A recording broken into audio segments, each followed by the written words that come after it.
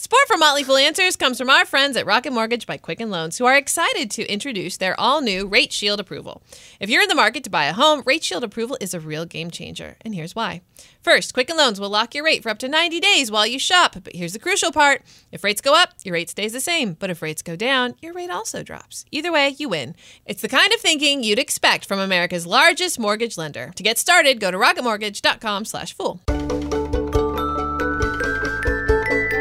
This is Motley Fool Answers. I'm Allison Southwick, and I'm joined as always by Robert Brokamp, personal finance expert here at the Motley Fool. Hey, Allison. Hey, bro. We have a special guest here today. It's Gene Axius, and he's from AARP. He's going to help us better understand the looming concerns of long-term care that are facing all of us. Dun, dun, dun. All that and more on this week's episode of Motley Fool Answers. So what's up, Allison? Well, bro, to paraphrase King Solomon in the book of Ecclesiastes, there is nothing new under the sun. And a fantastic example of this is Sears, in light of the recent news that it filed for Chapter 11 bankruptcy. And you've probably seen about 1 million articles about the death of Sears, thanks to Amazon. But today, I'm going to share with you a few ways that Sears was the Amazon before Amazon.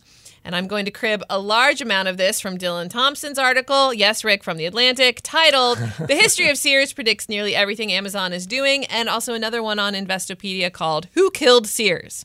The answer is all of us. So let's get to it.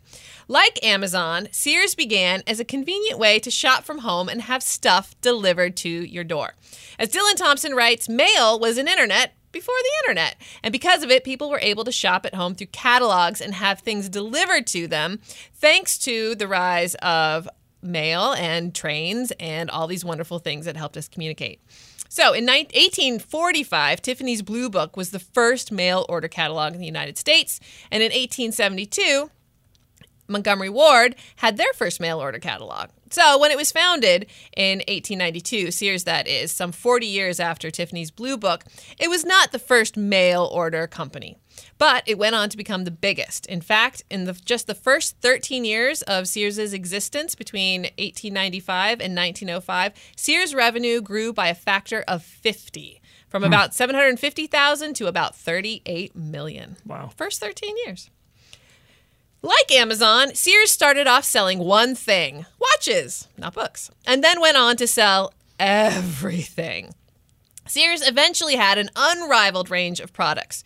Only 2 years in, by 1894, the Sears catalog had grown to 322 pages, featuring sewing machines, bicycles, sporting goods, automobiles, all sold for a minuscule profit. Sound familiar? Yeah. If Amazon thinks they can sell everything, Sears really went on to sell everything, including kit houses, mortgages from Coldwell Banker, insurance through Allstate, and of course, anything you'd want to put in that house. Oh, and just charge it on your Discover card. Because, yeah, Sears owned that too. Okay, and let's reemphasize that. You could buy a house through Sears. It was amazing from like the In first a car. half. In auto, yeah. It would like the pieces of the house would be shipped on a train. And then you would hire like contractors to put it up. Although in the early 1900s, you just got your friends and family to do it. Yeah, your adorable little Craftsman house, which in the D.C. area now goes for like $3 million. Right. And back then, they were selling them for like $2,000. Yeah. The Sears catalog eventually hit over 1,000 pages and was known as the Consumer Bible. Also, according to Investopedia, it was often used as toilet paper. Like Amazon, Sears put small-town retailers out of business. Before Sears, most farmers relied on the local country store for buying everything, often at steep prices, very small selection, and at a high rate of credit. And here comes Sears with a massive catalog of goods at an upfront, cheap price, and it's delivered to your home. Goodbye, General Store. Here's a fun bonus. As the Washington Post writes, because Sears was a mail order company, it was also able to help African Americans living under Jim Crow laws purchase things without having to face racism at the general store. Huh.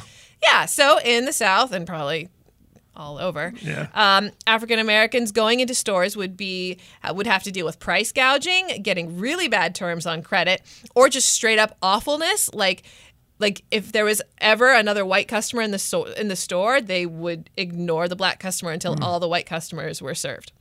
The catalog gave them anonymity. The catalog didn't care if you couldn't spell things correctly. The catalog didn't send you poor quality of goods because of the color of your skin. Suddenly I feel a lot better about catalogs. Like Amazon, Sears eventually moved into brick and mortar. In the 1920s, Sears decided to start selling out of storefronts. The first ones were opened up in existing mail order warehouses. At the start of 1925, there were no Sears stores in the United States, but by 1929, there were 300. At one point of growth, they were opening a new Sears department store every 3 days. So what caused the move to brick and mortar? Do you want to guess? I don't know. The car. It made it easier for people to travel longer distances, and they didn't need to rely on a catalog. The stores they opened in the 1920s outsold the catalog by 1931. Revenues totaled $180 million in 1931, by the way, which was about $2.8 billion in roughly our terms. Of course, Amazon went on to buy Whole Foods with its 400 grocery stores, has roughly a dozen physical bookstores, and just announced a partnership with Kohl's to allow returns at their locations. Like Amazon, Sears was the juggernaut in retail of its time. Sears went public in 1906 with a stock placement of $40 million, which is about $1.1 billion today. That same year, it opened a 40-acre logistics center in Chicago.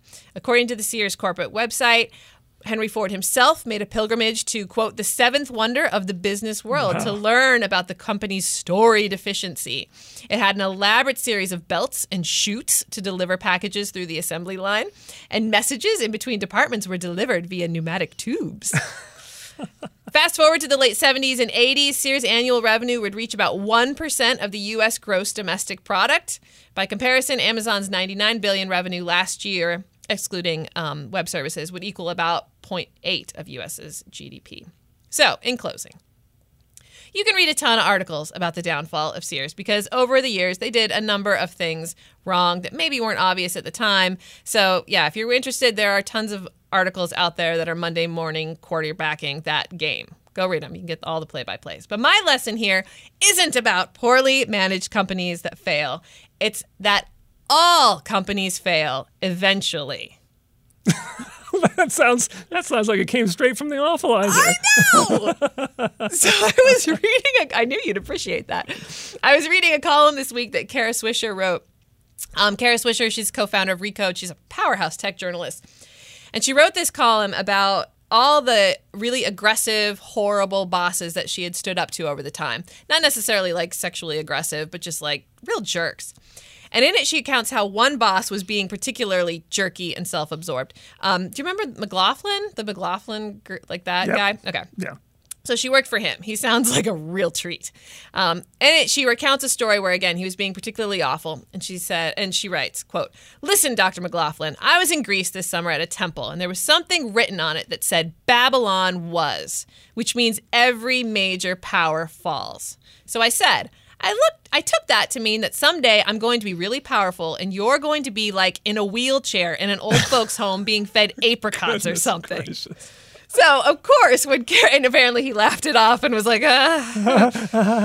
So, of course, what Kara Swisher meant when she said Babylon was more in terms of like toxic workplaces helmed by toxic leaders. But it also holds true for businesses who, or whatever is on top, will one day topple and be replaced. Where our grandparents shopped isn't where we shopped, and isn't where we shop. And Lord knows where our grandchildren will shop. I guess Mars. Whatever. Whatever that company is, I want to buy some shares. So in closing, Sears is dead. Long live Amazon. See, I can awfulize too. Support for Motley Fool Answers comes from our friends at Rocket Mortgage by Quicken Loans. Let's talk about buying a home for a minute. Because of rising interest rates, there's a lot of unpredictability when it comes to buying a home these days, and it's causing a lot of anxiety with people. Well, our friends at Quicken Loans are doing something about that. They're calling it the Power Buying Process, and here's how it works.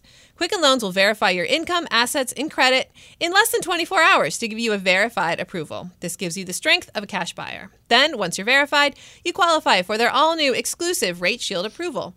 First, they'll lock your rate for up to 90 days while you shop. Now, here's the best part. If rates go up, your rate stays the same. But if rates go down, your rate also drops. Either way, you win. It's the kind of thinking you'd expect from America's largest mortgage lender. To get started, go to rocketmortgage.com/fool. Rate Shield approval only valid on certain 30-day purchase transactions. Additional conditions or exclusions may apply based on Quicken Loans data in comparisons to public data records. Equal housing lender licensed in all 50 states. NMLS ConsumerAccess.org number 3030. And when October goes, the same old dream appears. When you think of October, visions of ghosts, goblins, and people dressed up as characters from Game of Thrones may be dancing in your head, but October is actually officially Long-Term Care Planning Month, and covering the cost of long-term care can indeed be a scary prospect.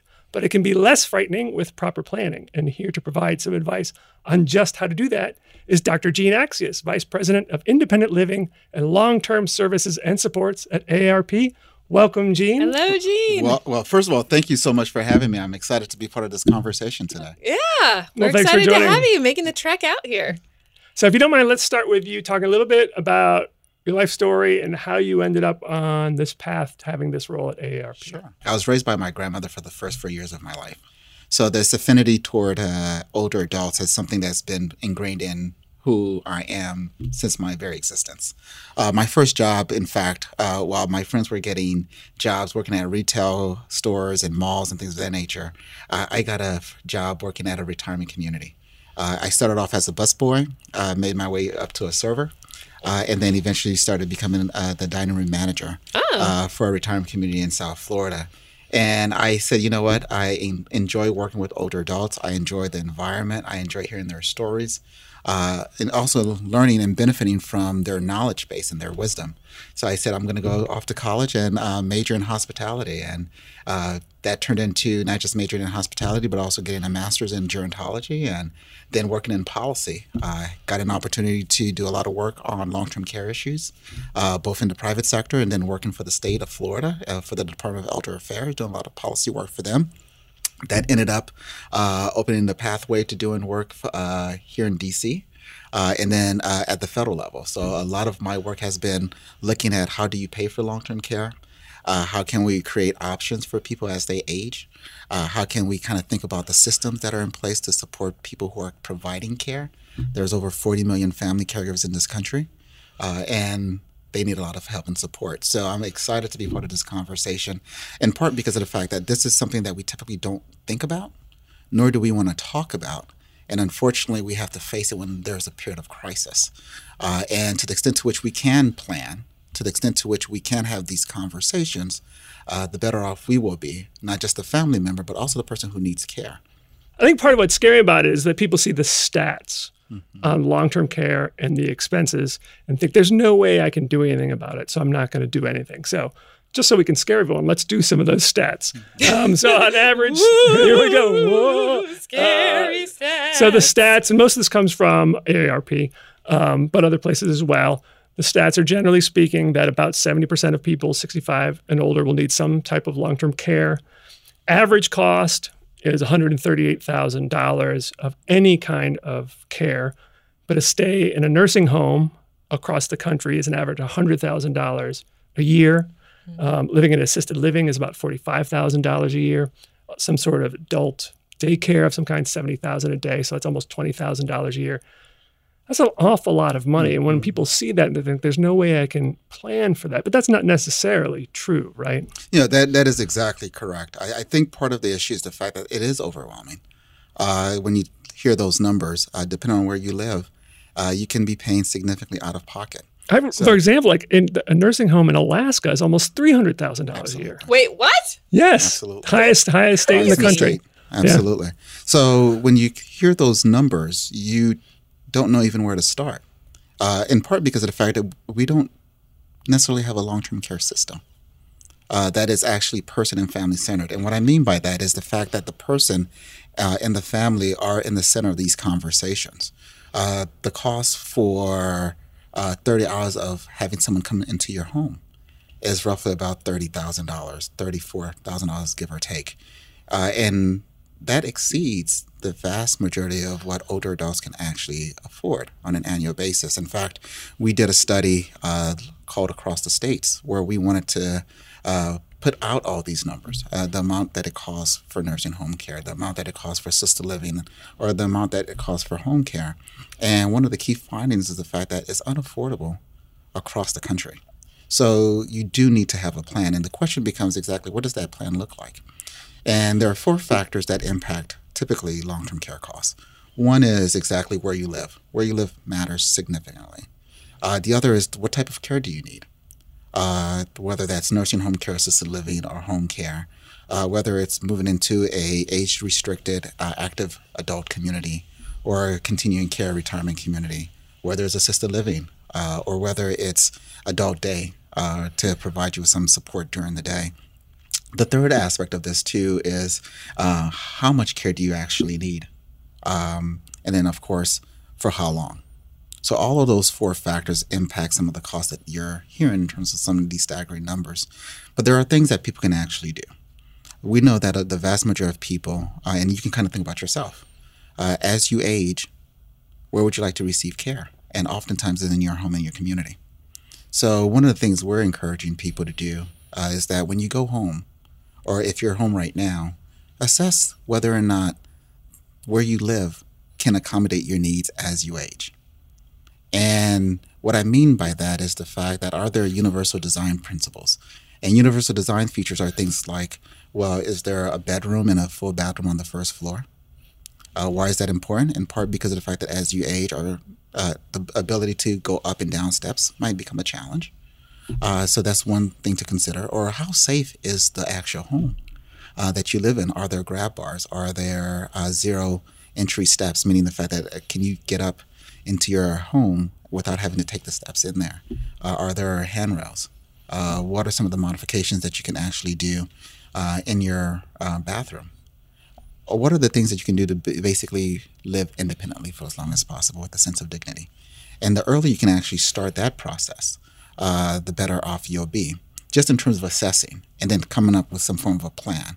We think about what our current needs are today, but can where we live, eat, play, work, can those homes and communities accommodate our needs as we age? That's a question.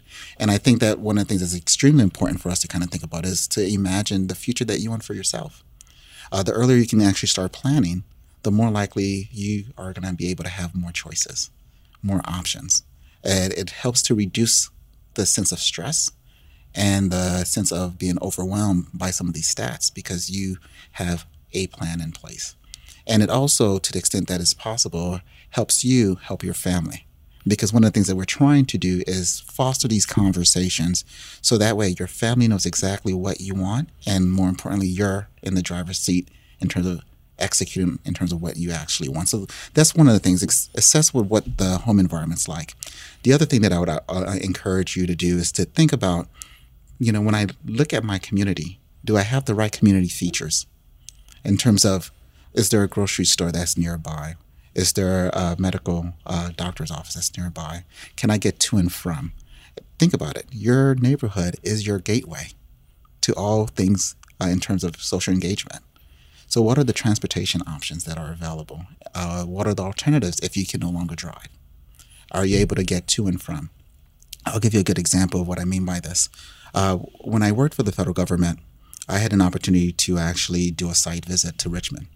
And I got an opportunity to talk to someone who was part of a program who transitioned out of a nursing home back into the community. He was, check this out, he was roughly in his early 40s. Former police officer, tragic situation, gunshots, paraplegic, so you can kind of, was in a nursing home for quite some time, was able to transition out of the nursing home back living with his brother and his brother's wife in a beautiful home in Richmond with a beautiful lake. There were some home modifications that were done to accommodate the gentleman's needs. And when we started to talk to him about exactly, can you kind of talk to us or walk us through your day? What he said was the fact that every day that there's a personal care attendant that comes in and is with him during the day and leaves around 1 or 2 in the afternoon. And his brother and his brother's wife doesn't come home until about 5 or 6, right? So from 1 to about 5 or 1 to 6, he's pretty much isolated in this home. And he said, look, I may not have the physical abilities, but I still want to work. I am mentally sharp. there's a lot I can do, but I'm having a hard time getting to and from. So we said, well, or how engaged or integrated are you in the community? He said, well, we live in a cul-de-sac, and the public transit only comes to the entryway of the neighborhood. So they're not going to come to the front of the entrance. So that was an issue, right, that we had to try to figure out how to resolve that. Here you have someone who wants to be socially engaged, who wants to contribute and provide value, but because of this infrastructure and some of the barriers in the community, was not able to do so. So I think it's also important to kind of think about exactly, as you age, what are the options in your community to support you in your aging process? What are the abilities in terms of transportation, in terms of social engagement, in terms of the different types of opportunities? And we have a tool called the AARP Livability Index that you can actually go in, you put in your zip code, and it'll tell you exactly how livable your community is. And that's for all ages and people with disabilities. And the other aspect of that, too, is to understand exactly what are the different types of programs that are available to support you as you age. So, again, we hear the stats. You're $100,000 for nursing home care, $34,000 to get someone to come and provide you 30 hours of care. And that can be overwhelming and frankly stressful, right? But there's a lot of programs and opportunities at the local level that may offer services on a sliding scale, whether that's home delivered meals, whether that's transportation options, whether that's caregiver support. So I would encourage you to look through your local area agency on aging and find out exactly what services and supports are available for you in your community. Or if you are a daughter or son or a friend caring for someone who's long distance, what are those different types of services that are available in that person's community? So that's something else you can actually think about in terms of planning for your long-term care needs. When people think of being older and healthcare needs, they think of things like Medicare. Mm-hmm. But how much can people expect from Medicare and maybe Medicaid in terms of helping with a lot of these costs? So that is a very good question. One of the biggest myths and misunderstandings is the fact that Medicare will pay for long-term care, or your private long-term or your private insurance will pay for long-term care. And in fact, Medicare nor your private insurance pay for long-term care. They just don't. That's just one of the areas where they don't cover those different types of benefits. And when we talk about long-term care, we're referring to things like assisting you with your bathing, your dressing, your eating, your medication management, or helping with managing finances, or taking care of transportation, some home modifications. So these are personal social support activities that you need assistance with. And Medicare doesn't cover that. Medicaid, on the other hand, does. But in order to qualify for Medicaid, you have to have limited resources. And it varies by state in terms of the eligibility requirements. So it would be very important to assess what the eligibility requirements are in your particular state. But on average, you can only have about $2,000 worth of countable assets. And that excludes the home, but depending on your state, it depends on the equity in your home. So there's limitations there. I want to kind of go back to something else that I mentioned, is this whole issue about choice and why it's so important for us to plan ahead and plan as much as we can with respect to long-term care, because it increases your options and it increases your choices when you actually have a plan in place. So what do I mean by that? Well, in the context of Medicaid, if you do become eligible, meaning the fact that you've met their requirements for eligibility, nursing home care is a required service, meaning that every state has to offer you nursing home care. So if you're eligible, automatically you would be eligible for nursing home care. Home and community-based services, that means getting services in your home, is an optional benefit. So states are not required to offer that. And the states that do, they offer, but there's limitations in terms of the caps, the allotments. So in some cases, there might be long waiting lists to actually get these services. Yeah, you talked about being in the driver's seat with this. Once you get to the point where you need Medicaid, you're no longer in the driver's seat. So there's again, it really depends on where you live. Okay. It depends on where you live in the sense that some states provide you with the option to get home community-based services, so you can actually get those services in your home, but you have to go through the process of being eligible. Some states provide what we refer to as consumer-directed care. So it allows you to be in the driver's seat. But what I mean by increasing options is the fact that once you've gotten onto Medicaid, because there's so many different factors that comes into play, you could potentially be in the driver's seat, but it depends on whether or not the services are available, not just in your state, but also in your geographic area. Gotcha. So some ways that people have tried to plan for this is by buying long-term care insurance policies, which I think first came out in the 70s and for a while were generally popular, except that when people bought the policies, they were often told your premiums won't go up, generally speaking. But that ended up not really being the case, and that the vast majority of people ended up having to pay more. The promised benefits didn't keep up with the cost of long-term care. And it's gone from something like 125 insurance companies offering it down to about 15 because it's such a tricky business.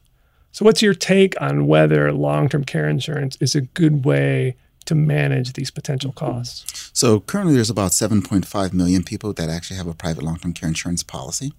When you kind of think about the overall cost for long-term care, what we know is that the vast majority of people are getting their care from their families.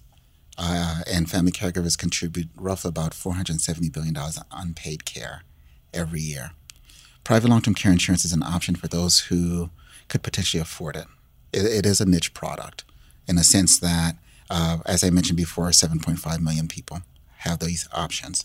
What we're seeing in terms of the private long-term care insurance industry is that it's going through a transformation for many of the things that you just mentioned, Robert, that there was an assumption that there might be more in terms of lapse rates and that the interest rates would actually be viable so that the carriers could actually make some money, if you will, in order to be able to pay out claims.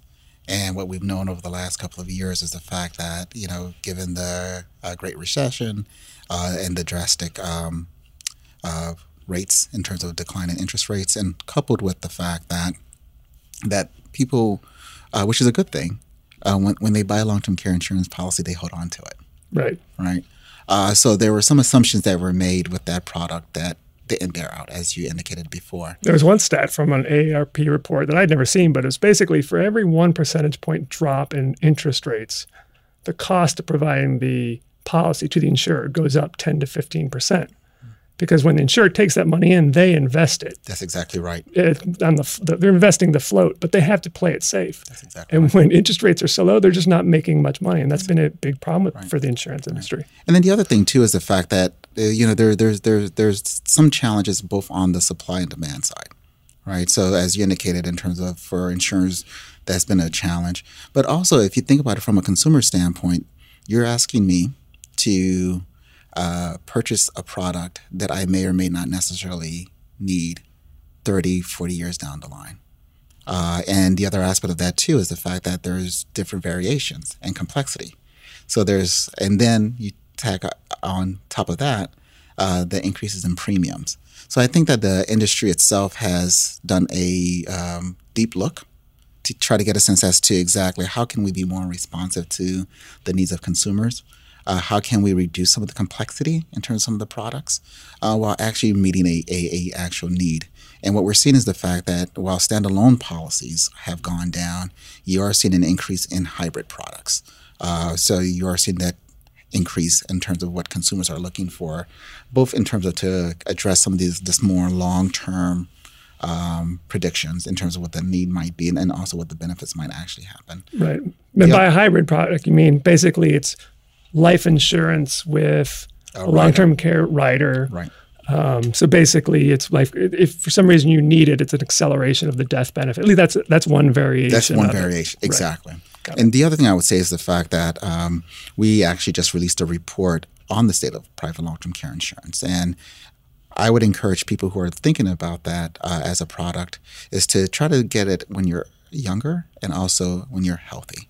In part because of the underwriting requirements. And the way that private long-term care insurance work is the fact that the younger you purchase the product, the cheaper the premium will actually be. And And that's something to also consider, and also kind of think about some of the trade-offs. The private long-term care insurance market itself is looking at different variations of how you actually provide the product. So it's more affordable for some consumers, but I think it's critically important for consumers to understand exactly what does that affordability look like, and what does that actually mean should I ever need it. Is there inflation protection? And why is that important? In part because of the fact that if you're not going to need the product for 30 years, if there's not inflation protection, then the benefit itself erodes over time. What are the issues in terms of lapse rates? And exactly what could you potentially do with getting some of the benefits back? So I think there's questions that consumers should think about as they explore private long-term care insurance, which, again, is a viable option for those who can actually afford it. We know that the industry itself paid roughly about $9 billion in claims over the course of the last 2 years. We know that more and more people are claiming benefits, and they're generally satisfied with the product. Part of the solution is deciding where to live in the right community for you. One concept you've written about is the village, not to be confused with the villages down in Florida, but the village concept. Can you talk a little bit about that? Absolutely. So the villages concept it started off in Beacon Hill in Boston. And it really is grassroots. It's neighbors helping neighbors. And I love to tell this story. We had an opportunity to hear from some of the founders. And they wanted to age in their community. And they were told, well, you can't. And they said, well, why can't we? So they formed a village. And it's really neighbors helping neighbors organized as a nonprofit designed to help them age with options. The village, and there's roughly several hundred in the United States. And it does a couple of things. One is that it actually allows you to engage with others and allows you to age in your home and community for as long as possible. These are nonprofits for the most part. They're voluntarily driven, reflects the needs and preferences of the communities in which they are in. Some of them are staff with executive directors. The one in Beacon Hill has a full-time executive director and some staff. And they do a range of things. They help with some of the, the managing of home modifications, or providing you with a list of providers that you can contact to help with things in your home. They do a lot of social engagement activities. In the case of Beacon Hill, one of the things that they did was the fact that they worked very closely with the healthcare system. And one of their members was getting discharged from the hospital, and their family lives in another state. And the hospital discharge planner called the executive director and said, Miss Jones is leaving and is about to get discharged from the hospital, and she's going to need some help. And by the time Ms. Jones actually got home from the hospital, the executive director and some of the volunteers had already stacked her fridge up with food, and then they would constantly check up on her. So it is really grassroots. It's really that sense of community. There's one not too far from here, Mount Vernon at home. And if I understand it correctly, it's basically a bunch of people. It's like, we're all in this together. That's exactly so right. Let's help each other out. That's exactly Someone right. can't drive. I can drive, so I'm going to help you with the shopping, or I'm going to help you get to church. That's exactly right. It just connects all the people together. That's exactly right. It is a sense of community, and it is really looking out for one another. Because, again, the desire to age with options and to age in your home and community is so strong, and it's something that we've been tracking for many, many years, at least about 20 years, I think.